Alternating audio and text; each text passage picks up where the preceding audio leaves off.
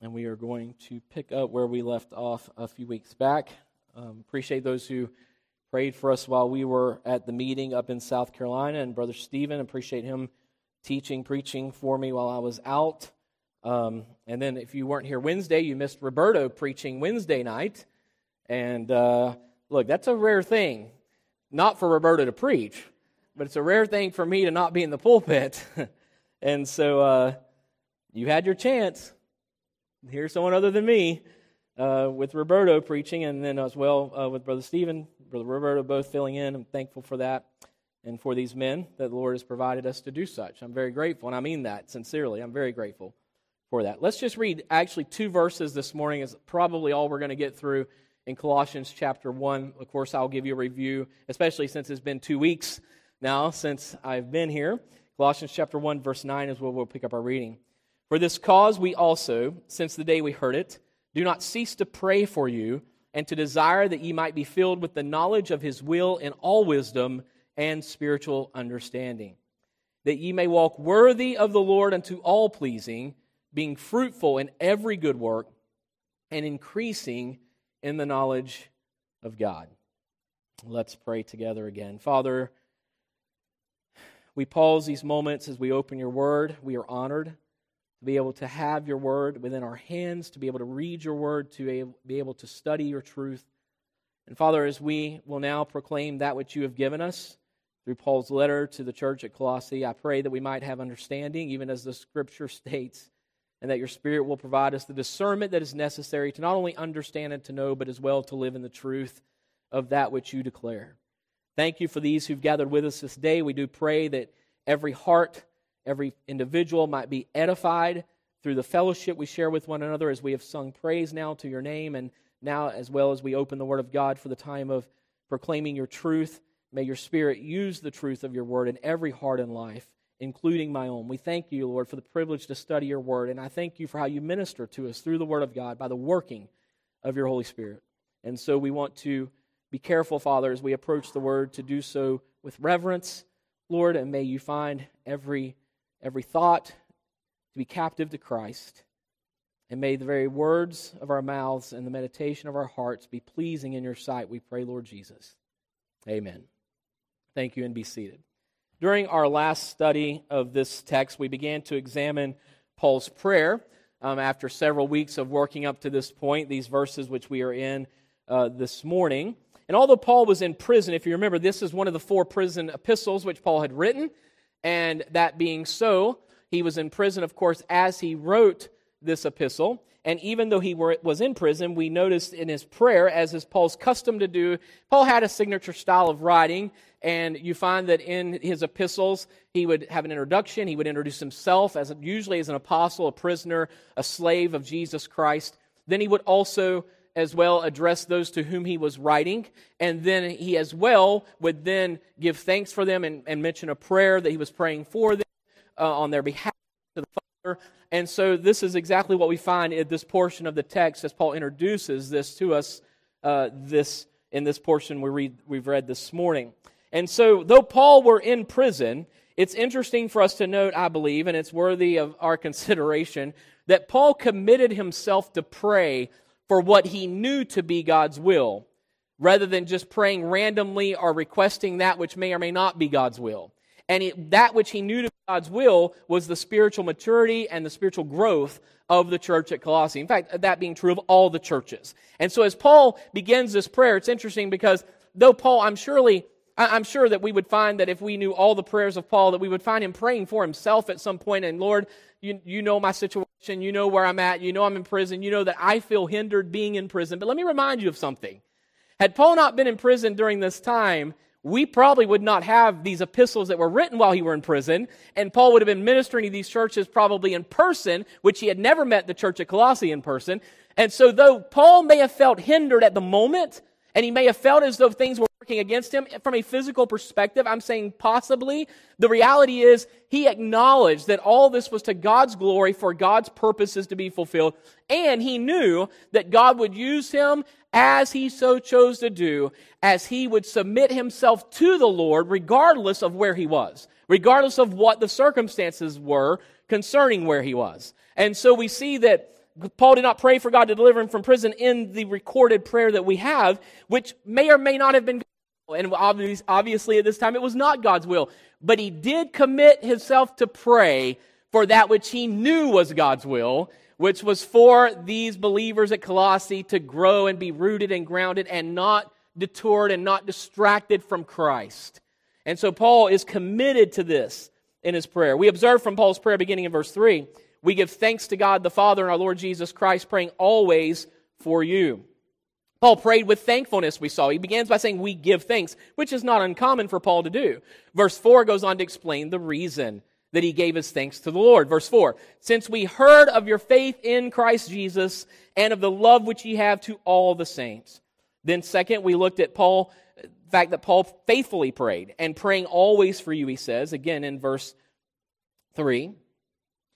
Paul knew, of course, that spiritual growth was necessary for the church to be spiritually fruitful in godliness and to be spiritually strong. So he prayed continually for this spiritual growth, and he understood it to be a lifelong process and recognize there's always room for a need as well to increase in the knowledge of God. Remember, we must be mindful of this truth, that we can thankfully say, as Paul did even in Philippians, can we not? That basically he states that I am not what I once was, and I'm not yet what I desire to be. But yet I thank God that He has put me where I am and done for me what He has done, and I strive towards that which He has purposed for me to be, which is conformed to the image of Christ ultimately. Verse 10, Paul said that ye might walk worthy of the Lord unto all pleasing, being fruitful in every good work and increasing in the knowledge of God. So we concluded our previous study a few weeks back by explaining that Paul's prayer was one which he prayed with purpose. Paul's focus of his prayer was not for his own physical well-being, but was rather, again, focused on the spiritual well-being of the church. Might I say to you, we all would be much better off if we would take note of that which Paul is committed to praying for and follow suit.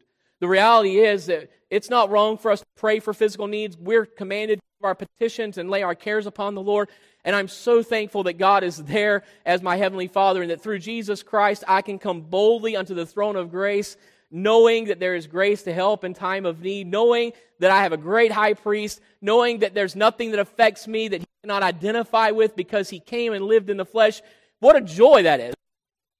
There is in that. At the same time, isn't it interesting how much time again that we spend praying, or what we call praying, for things that are uncertain, or for things that are self-centered or selfishly praying, rather than submitting ourselves to the will of God and saying again, as we've said before, nevertheless, Lord, not my will but thine be done, and us aligning with His will instead of attempting to continually get God to align with ours, which is a useless point. Look, God will never move to where you are, changing His purpose and will and plan. But I'll tell you what He will do through prayer. If you are submitted, truly praying, He will submit you under His will and His plan, just as He did with the Lord Jesus Christ demonstrated for us in His prayer in the Garden of Gethsemane.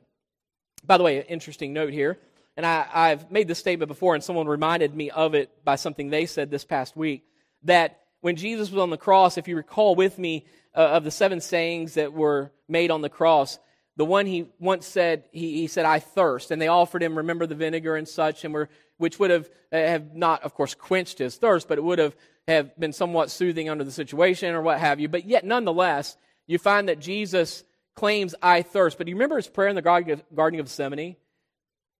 Lord, if it be possible, let this cup pass from me. Nonetheless, not my will, but thine be done. There's submission. And in that submission, then on the cross, at the point of his death, when he gives up the ghost, just prior to that, he states, I thirst. I thirst. Which is an interesting statement. So the prayer of the Lord Jesus Christ and his high priestly prayer, all of the prayers we see recorded of the Lord Jesus, he is submitting himself to the will of the Father. He is always in the will of the Father. And so we saw that Paul prayed, of course, with purpose. And as I mentioned, we dealt with this a little bit a few weeks back, but really didn't dive into it too much due to the sake of time. And so Paul's again, focus of this prayer, we note, was not that of a physical sense, but rather that of the spiritual well-being of the church.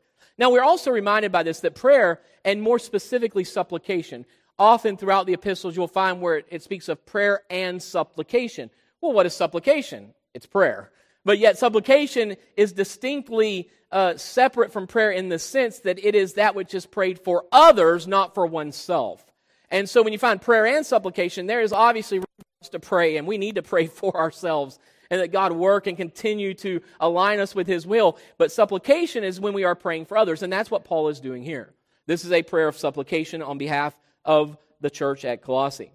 And so supplication, obviously, as with all other prayer, is not intended to be used for selfish purposes or gain, but is provided by God as a means in which we submit ourselves to God and focus on His will being accomplished in our lives and in all things. So this morning we are continuing again our examination of verses 9 and 10. And within these verses we further discover again that Paul prayed with purpose. So let's look at the reason Paul prayed. Look at verse 9 with me. For this cause we also. So here he's saying what? This is the reason. For this cause we also, since the day we heard it, do not cease to pray for you. Now he's not yet gotten to the reason. He's already mentioned a few things, but he's not really gotten to the reason. We'll see in a moment. But he's saying there is a reason for which I am praying for you. Now within Paul's prayer for the church at Colossae, Paul makes request on behalf of the Colossian believers and provides also an explanation as to the reason for the requests.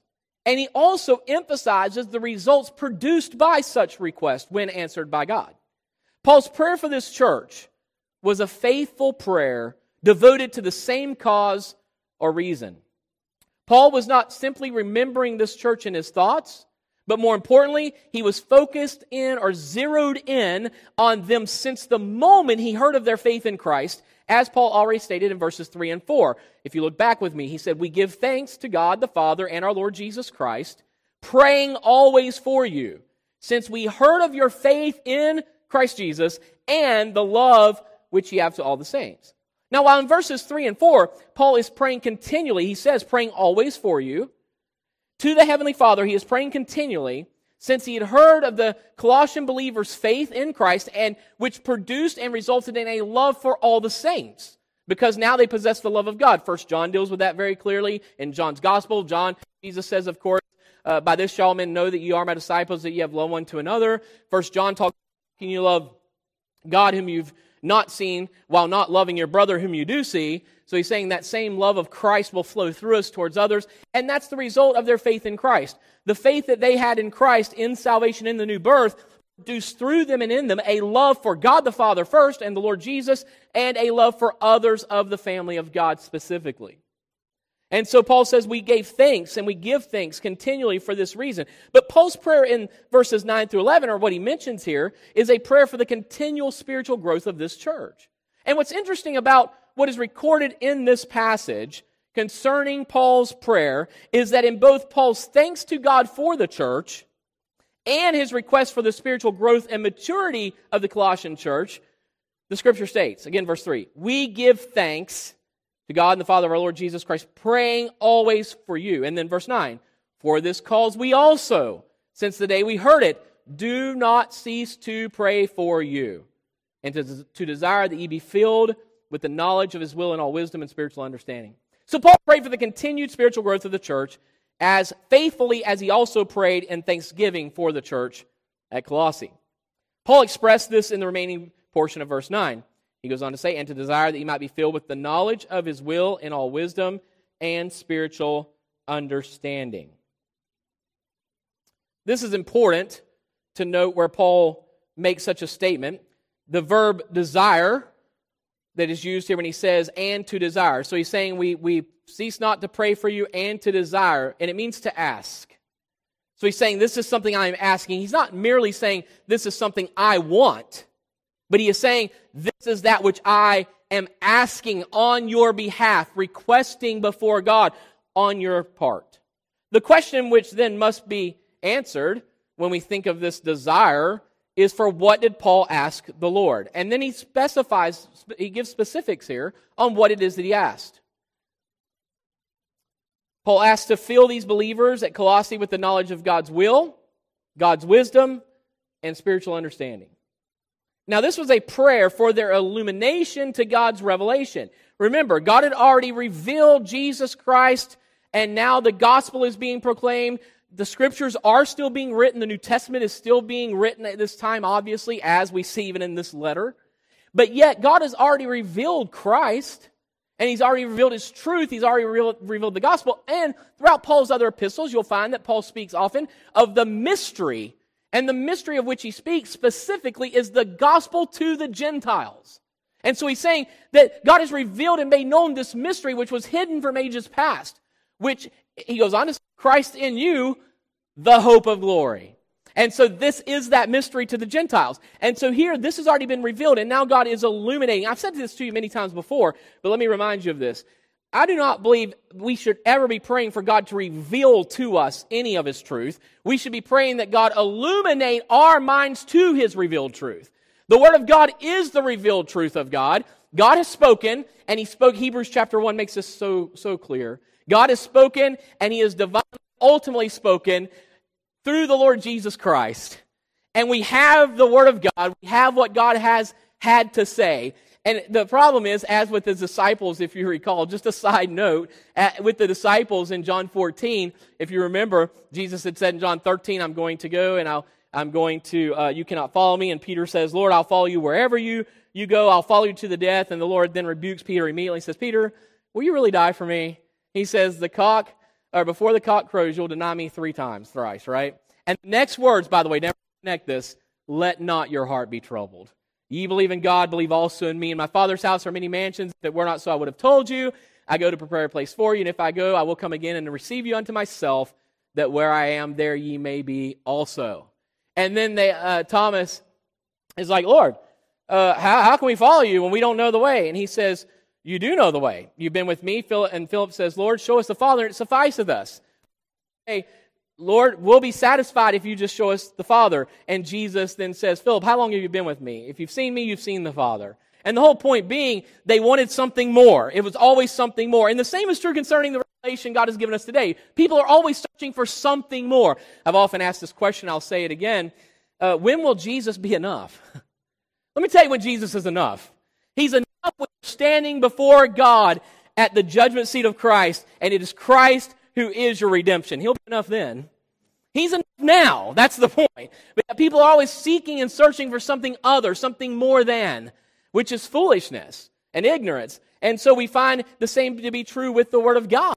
With the Word of God, people are always looking for some extra biblical revelation. No, we need to simply pray. Remember, here's what I'm saying to you, just to simplify it quickly. The problem is not that God has not spoken. And the problem is not with what God has spoken. The problem is that men have blinded eyes, deaf ears, and indifferent hearts. That's the issue. So why are we praying for revelation? No, we need to be praying for illumination. Lord, where my ears are deaf, help me hear. Where my eyes are blind, help me see. And where my heart is cold or indifferent towards you and your truth, soften it and open it to your truth. So we see then that this is Paul's prayer, that they have illumination to God's revelation, that they would be filled with the knowledge of His will and have His wisdom and spiritual understanding. As I previously mentioned, the Colossian believers, historically speaking, were in a culture in which Gnosticism was beginning to develop and had begun to infiltrate the church. There are commentators who believe, as it would appear to be true, that Paul's letter to the Colossian church reflects the Gnostic environment of the day, or that which was becoming. In other words, while most of Paul's epistles, if you think about this, most of Paul's epistles, as well as with Simon Peter, refer to the knowledge of God. Yet in this particular epistle, Paul refers to them, the church, being filled with the knowledge of God's will. Now, this, of course, we understand knowledge of God's will never be realized apart from knowing God Himself. Yet, the distinction between the two statements is still interesting, considering the conditions surrounding the audience to whom Paul was writing. Now, while the church was being inundated by the claims, remember Gnosticism, several ways to define it, as I said, several definitions that apply to it, but yet the claims that were being made, of course, included that there was a need for some mystical knowledge, some mystical, again, revelation. And Paul asked the Lord to fill them, however, the church at Colossae, with the knowledge of God's will. The verb phrase, might be filled, is in the passive voice. And that's interesting as well, because that, of course, means that action is being taken upon the subject rather than the subject performing the action. And it being in the passive voice, we see again that means that those who are being spoken of are acted upon. Richard Millick commented, he said, the human responsibility is to place oneself in an environment conducive to spiritual growth where God can reveal His mind. Now here's the point. Those who are believers, and the church at Colossae were believers, or Colossae believers, and what Millick is stating is that it is the responsibility of the believers to make certain that they are in a position, remaining in a condition and position in which it's conducive to spiritual growth. Again, I say to you, wherever you attend, whoever may be listening, you and anyone else who may be listening, wherever you may attend a fellowship of believers in Jesus Christ, you should be edified, you should be edifying, and you should be spiritually maturing and growing, not just attending performances and entertainments of mankind. Look, you shouldn't just come to hear even preaching, you should come to engage in the teaching of God's Word. Actively yourself, in your own mind and heart. Paul acknowledged, this being a passive voice verb phrase, Paul acknowledged that it was God who was the source of their knowledge, God who was the source of their wisdom, and God who was the source of their spiritual understanding. However, here's what else Paul acknowledged. That God had provided for them in His Spirit, the Spirit of Christ, the Holy Spirit, and had gifted the church with apostles, prophets, pastors, teachers, and evangelists for this very purpose. Ephesians, Paul deals with that. Paul asked God to fill them in three ways. And I've mentioned these. We've seen them in the text. Now let's work through them for the remaining of our time this morning. The knowledge of God's will. The phrase knowledge of His will infers a recognition of God's will. The writer of Hebrews concludes the letter in a similar manner. Hebrews 13, 20 and 21.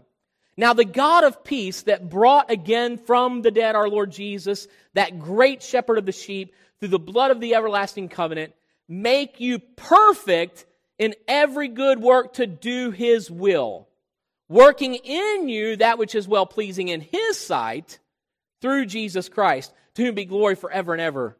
Amen.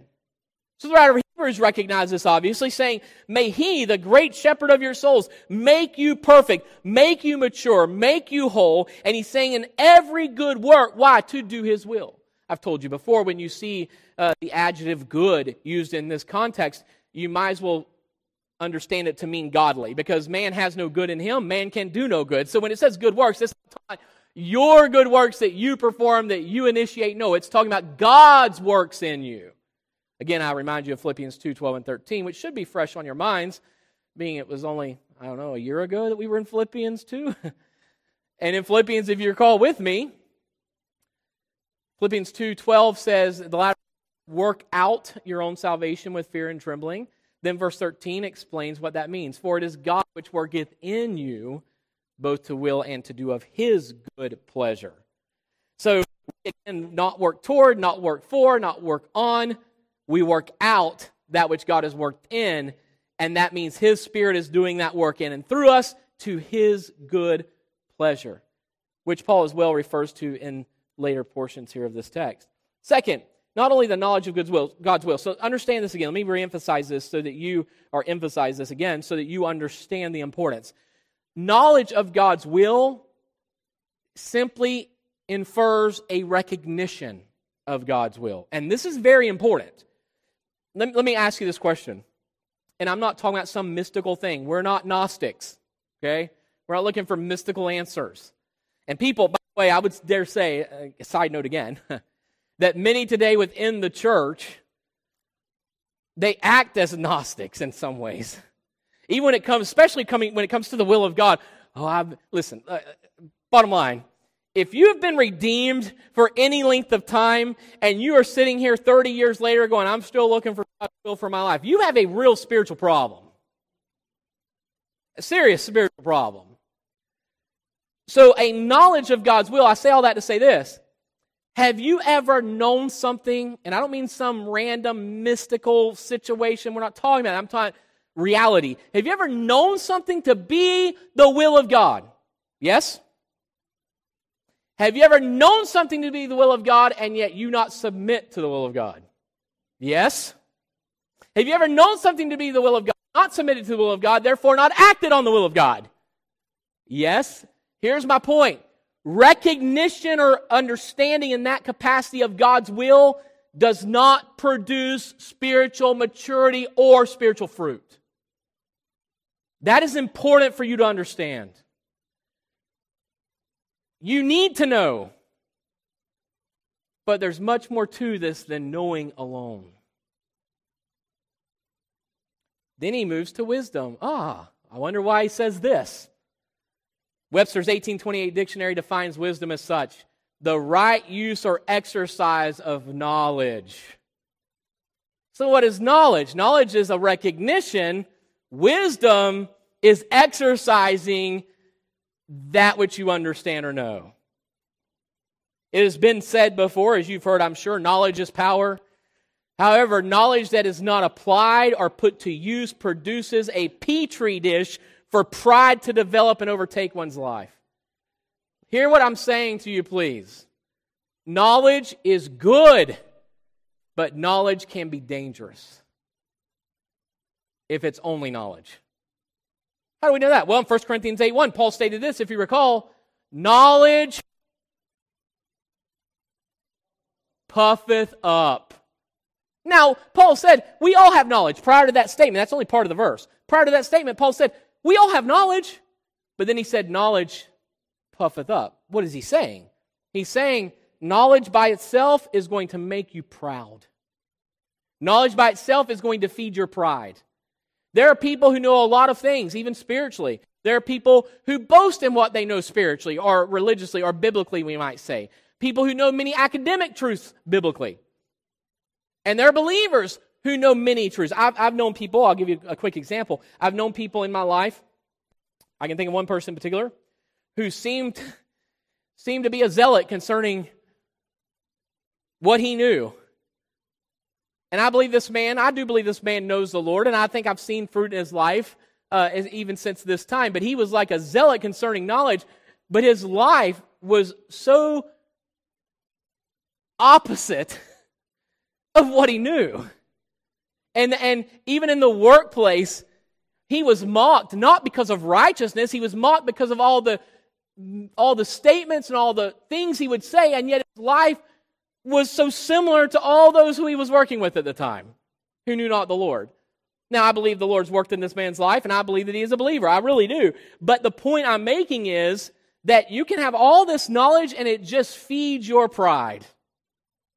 Wisdom, however, is another story. What does Scripture tell us about wisdom? It's talking about godly wisdom. Proverbs speaks this multiple times. The fear of the Lord. Okay, I'm going to say all right, because I don't know what you said. But I'll say it for you in case you don't know. The fear of the Lord is the beginning of wisdom, reverence to God. And here's the thing, if you reverence God, that's not saying if you speak reverence toward God. What is reverence of God? Think about this. Let's work this out for just a moment. What is reverence of God? Or reverence for God? Submission. You know why it's submission? Because you're recognizing He alone is worthy of your worship. He alone is worthy of your submission. He alone is worthy of your life. Is it Christ alone who is worthy? Of course it is. And the fear of the Lord, it's understanding and then acknowledging and then submitting to who God is and His worth. That is the beginning of wisdom. If we know God is, and we know that God is good, and we know that God is holy, He is sanctified unto Himself. If we know this, and yet all we do is recognize that, that is not wisdom. The wisdom comes in submission, submitting ourselves to that truth that we know.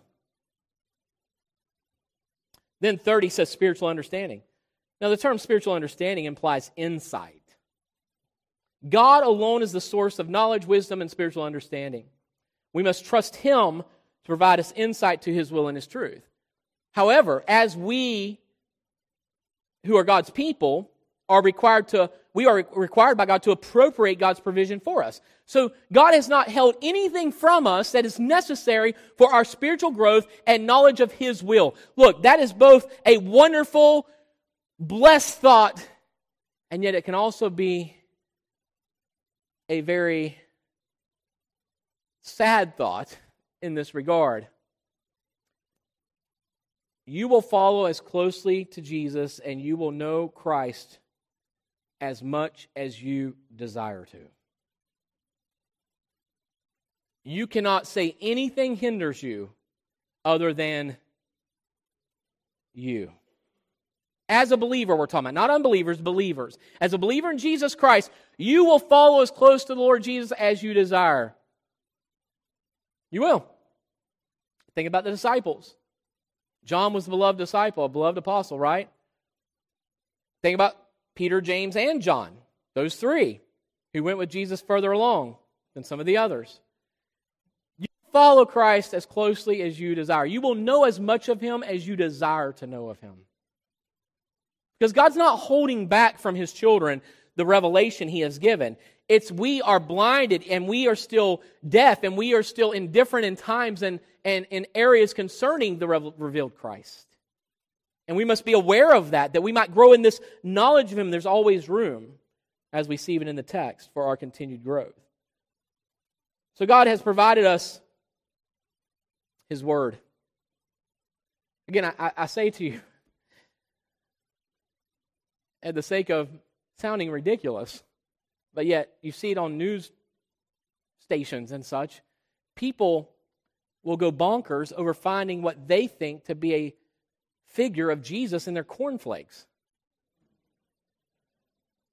Seriously. I mean, look, and take pictures and video because it's this image that they think looks like Jesus and it's in their morning breakfast cereal. Which is ridiculous, right? And then how many religious people or how many even believers look for Jesus in all kinds of places and they never go to where God has revealed Him. Where has God revealed Him? In His Word. Is it important to read the Word of God? Of course it is. But let me say to you again, do not be content in just reading Scripture. You are to diligently apply yourself to Scripture.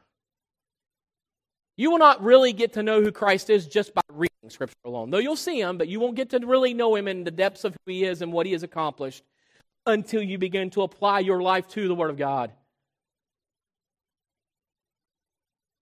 God has provided us all this in His Word. He has shown us His will, He's given us His wisdom and spiritual understanding. In 2 Peter 1, 2-4, Peter said, "Grace and peace be multiplied unto you through the knowledge of God and of Jesus our Lord." This is very important.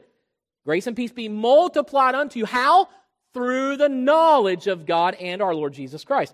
According as His divine power hath given us all things that pertain unto life and godliness. How? Through the knowledge of Him that hath called us in virtue, whereby are given unto us exceeding great and precious promises. How do we know those great and precious promises? Anyone? His Word. He's given us great and precious promises that by these ye might be partakers of the divine nature, having escaped the corruption that is in the world through lust. While time will prevent us from concluding our study of this portion of Paul's prayer today, we'll continue, Lord willing, next week. However, as we conclude our study today, I do believe it's important for us to consider this truth in verse 10, which explains Paul's reason God made such provision of His Word, His wisdom, and spiritual understanding. So let's go back to verse 9, and then let's look at verse 10 again, just briefly. "For this cause we also, since the day we heard it, do not cease to pray for you and to desire to ask that ye might be filled with the knowledge, God filling you with the knowledge of His will in all wisdom and spiritual understanding." Then verse 10, "that ye might walk worthy of the Lord unto all pleasing, being fruitful in every good work, and increasing in the knowledge of God."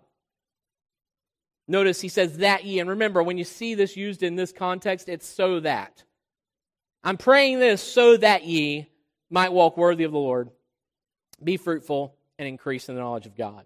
So it's only through knowledge of God's Word, wisdom, which is applying godly knowledge, and spiritual understanding that we can live our lives in a pleasing manner unto the Lord. That's what he's saying here. The only way that you will live a life pleasing unto the Lord is that first you recognize God's will, you submit to God's will, recognizing God alone is worthy of your submission, which is genuinely defined in Scripture as worship, multiple times.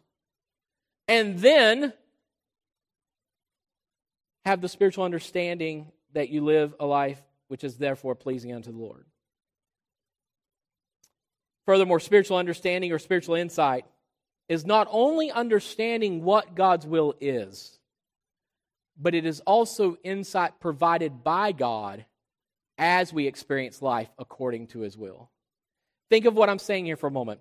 Spiritual understanding is not only what is necessary for us to understand His will, but is it not true as we submit to God's will, not just recognize His will, but as we submit to God's will, we then, through experience, not that experience trumps truth, understand what I'm saying, but we do experience, and God provides an understanding then of His will that we did not possess before in many cases.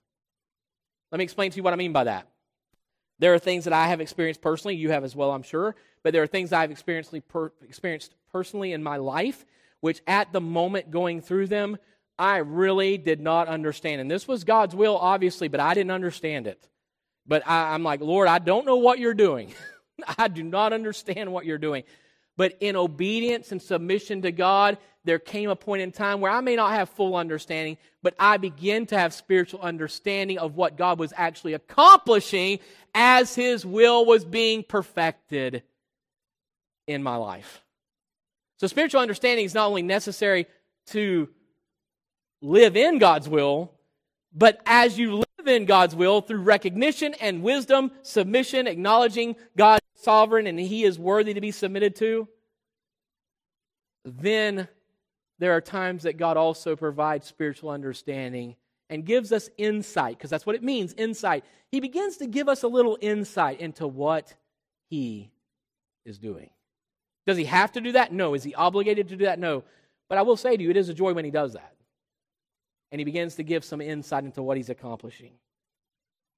In other words, it is through godly wisdom, which is to apply God's godly knowledge, that we also have this insight given to us by God, godly insight.